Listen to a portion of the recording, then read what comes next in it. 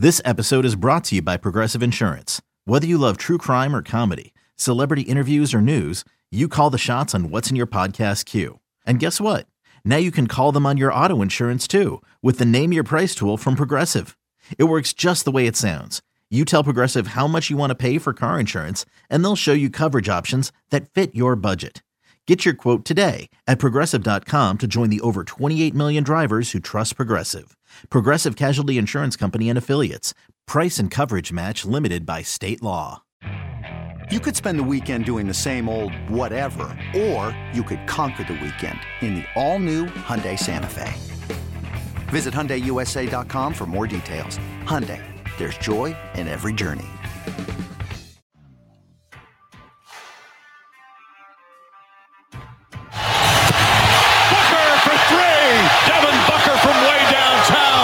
It's a 13-point lead. Booker's got 31. This is BetQL Daily with the Joes, Joe Ostrowski and Joe Giglio.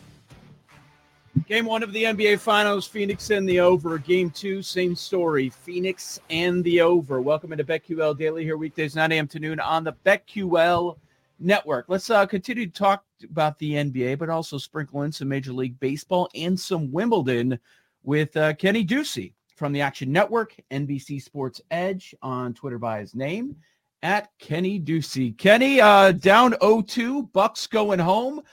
They're the favorite, and some spots have it at 4. Is this thing over? You know, thanks for having me on, Joe. It really does. It really does feel like it's over.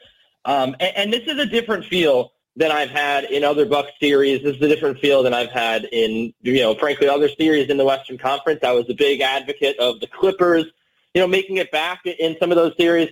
But when you look at what's going right for the Bucks, it's almost everything. There are some clear weaknesses here. The fact that, the Bucks, as impossibly as it sounds, besides Giannis, have really not been able to shoot many free throws at all. They had just 4 non-Giannis free throws in Game 1. In Game 2, it was even more grim. It was just 5, 2 from Jeff Teague at the end of the game when it was meaningless, and 3 from Drew Holiday. This team's not getting to the line. They're not getting those high percentage looks. They're missing a lot of layups. And in Game 1, we saw them shoot 50% in the second half and get outscored by 6. We saw them shoot over 44% for the game and get blown out. It just doesn't feel like the Bucks can really do anything more. The sad part is that I think they've played pretty good defense, but again, their offense is just struggling, and their offense is really they can't figure out what to do, how to score the basketball. And going home, they're going to shoot better, but we saw in Game 1 they can shoot great, and it really does not matter. They're getting outclassed down low, and I'm just not sure Mike Budenholzer has another button he can push.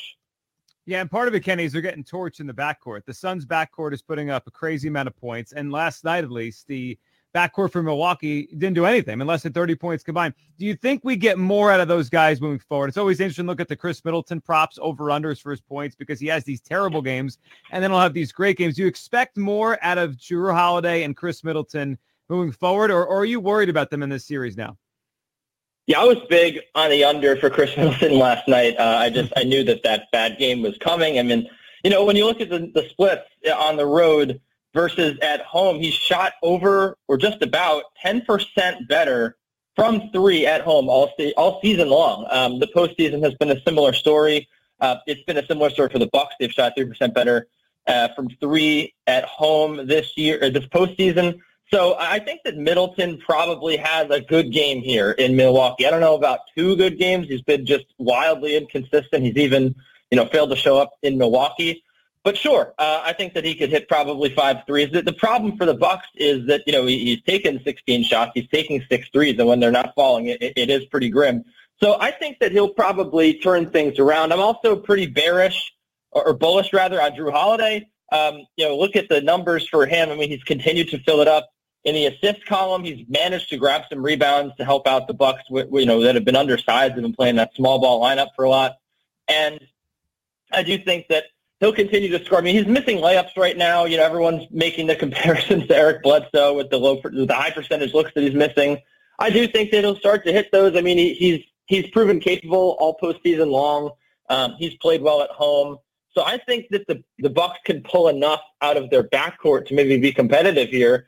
But what happens really is, what do you do after that? I mean, they're playing small ball, and PJ Tucker's really giving them nothing, and we can get into that later. But, they really just it seems like they're missing Dante DiVincenzo, which I didn't think I'd really say a month ago, but it really is the case.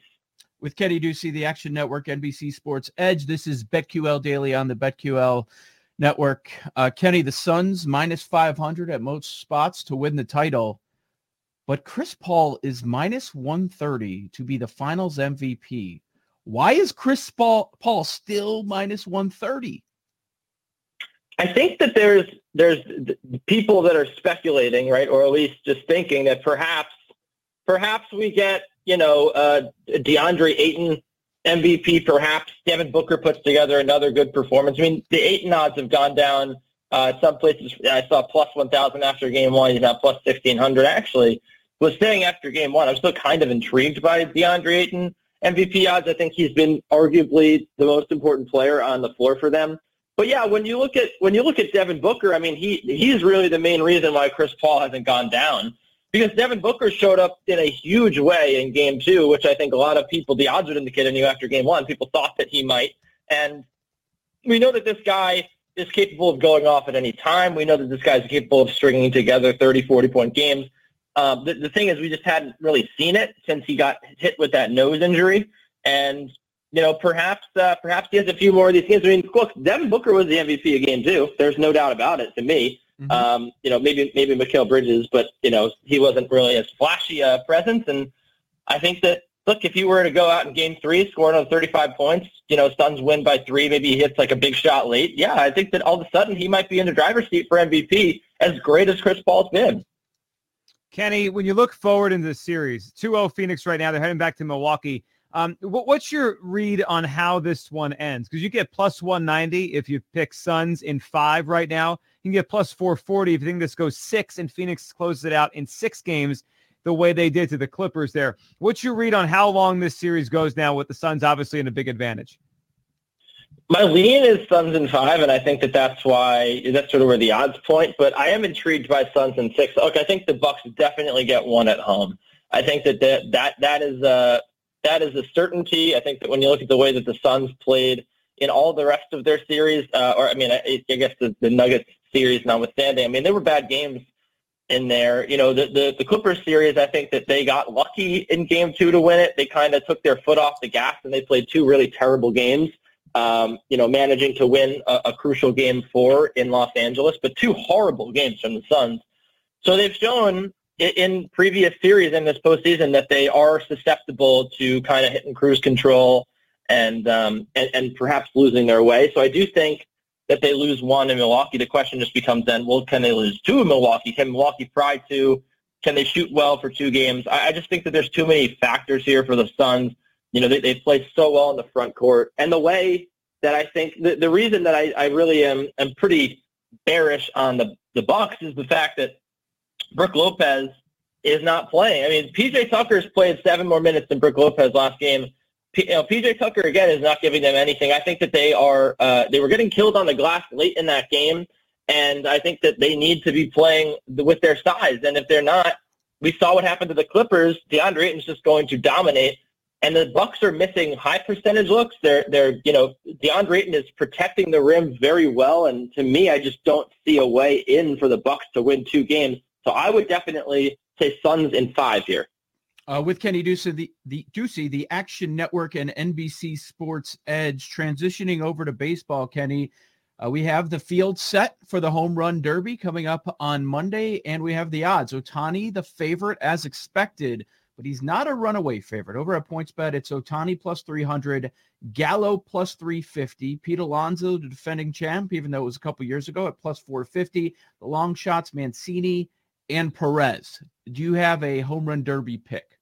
I'm Sandra, and I'm just the professional your small business was looking for. But you didn't hire me because you didn't use LinkedIn Jobs. LinkedIn has professionals you can't find anywhere else, including those who aren't actively looking for a new job, but might be open to the perfect role. Like me.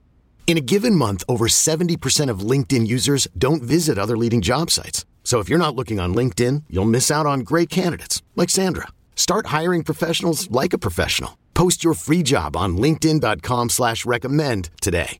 At Alma, we know the connection between you and your therapist matters. But if you're already feeling stressed and burnt out, the idea of trying to find a therapist you really connect with can be overwhelming. That's why Alma's focused on helping you find the right therapist for you. When you browse their online directory, you can filter your search based on the qualities that are most important to you. Then you can book a free 15-minute consultation call with any therapist you're interested in seeing, so you can get a feel for whether they're the right fit before you commit to a full-length session. Alma also makes it easy for mental health care providers to navigate insurance. That's why 95% of therapists in their directory accept insurance for sessions, so you can find care that's affordable without stressing about the paperwork.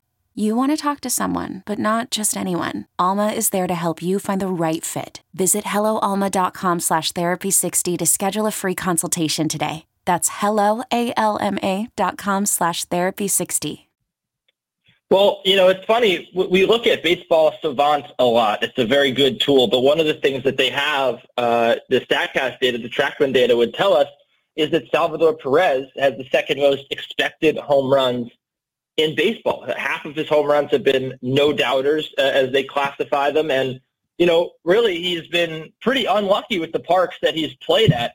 And if I'm looking at odds here and I'm just looking there's so much that goes into bets and you don't want to just take a look at just one metric, right? But if we look at the expected home runs, I think that Salvador Perez has a fighting shot here, especially when you consider he sort of has, an effortless swing. I think that also when you look at events like this, because it's really all for entertainment. Like I like to say it with the skills contest in basketball, like who's going to try the hardest, I think that this would mean a lot to Salvador Perez. I think that, a lot of these other players probably don't have as much to gain by winning this, but I do think Salvador Perez is a guy that can certainly try incredibly hard, and he's the biggest long shot. So to me, I think it's worth sprinkling a little lunch money on there. But, if I had to probably pick another one, maybe Trevor Story at home. I know that the numbers on the hard hit balls are not necessarily as big as some of the other guys, but he does have that effortless swing. He has played in that park before. It really, to this year, it sort of might be a toss-up just because of the altitude. I think that everyone here is going to be capable of popping some out, and I think the bottom line just comes down to who do you think might be able to conserve their energy the best throughout the contest, who has the most effortless swing. I think that Story here probably capable of it. But Salvador Perez at plus 1,000, that's one I've been looking at for a while because of the expected home runs and a guy that has been really consistent throughout his career. So I think it's worth a shot. Kenny, about halfway through the season, we got some great award races shaping up here. In the AL, it seems like Shohei Ohtani has pulled ahead. He's the best player, and he's probably going to win the AL MVP. NL is up in the air. DeGrom is having an otherworldly season, but he's a pitcher. Tatis Jr. is incredible. And then you have Acuna there. Three guys right now you can find at plus money. NL MVP, what's your read? Do you think it's a pitcher, or do you think we're looking at Tatis? It's difficult to read because, as you mentioned, it would have to take an extraordinary performance for a pitcher to be named MVP. But if you look at where the Mets are in the NL East right now, and you look at the fact that they're 4 games ahead of the Phillies and they've played so terribly, but they're just clinging to life, I think that the odds are right here. I think that Jacob deGrom should be the favorite for National League MVP.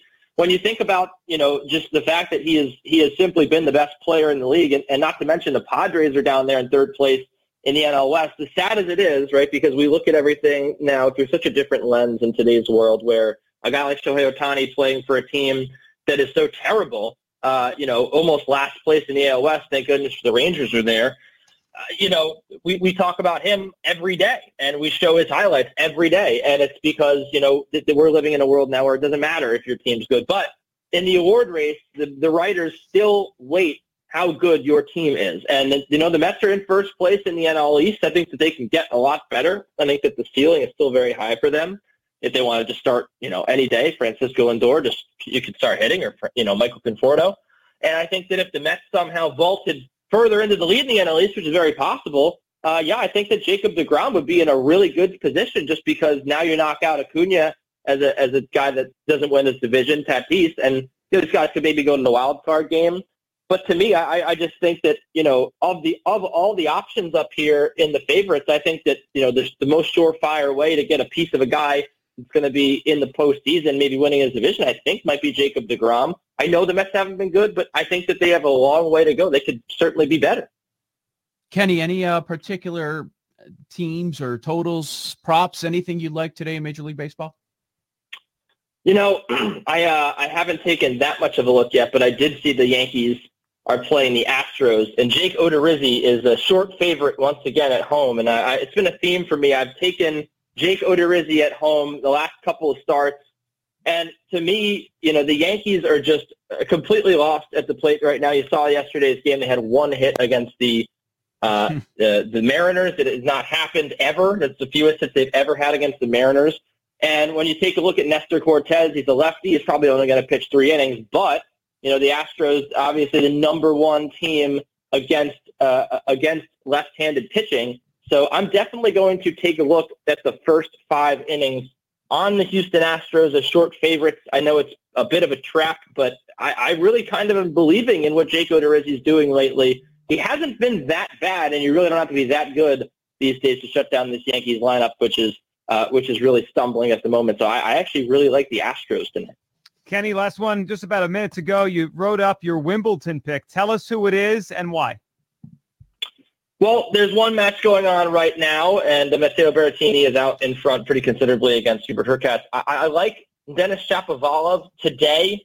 It's going to take place after this Berrettini match. Over 33.5 games. You get 32.5 some places. Great rivalry between these two. Djokovic 6-0, but all these matches have been very tight. Shapovalov's even taken a set off him in Australia at the Australian Open, and he broke him back. Serving for the match at the ATP Cup, he's been very competitive, and I think he'll be competitive once again today. Don't think he can necessarily win, but he takes the set, so maybe the set spread, definitely the over for me on Denis Shapovalov and Novak Djokovic. Kenny Ducey, make sure you follow him on Twitter by his name. Find his work, The Action Network, NBC Sports Edge. Kenny, enjoyed the visit. Hope we can do it again sometime soon, all right? Yeah, this was great. Thanks for having me. Kenny Ducey, some good stuff. Talk a little bit about everything. That was terrific. He leans that the series is over. Milwaukee heading home down 0-2.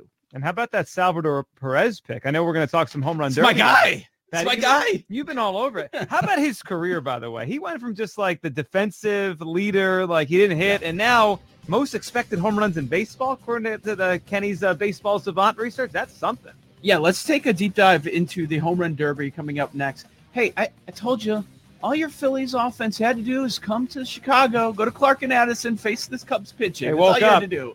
There you go. That's Joe G. I'm Joe O. Keep it locked on BetQL Daily from BetQL.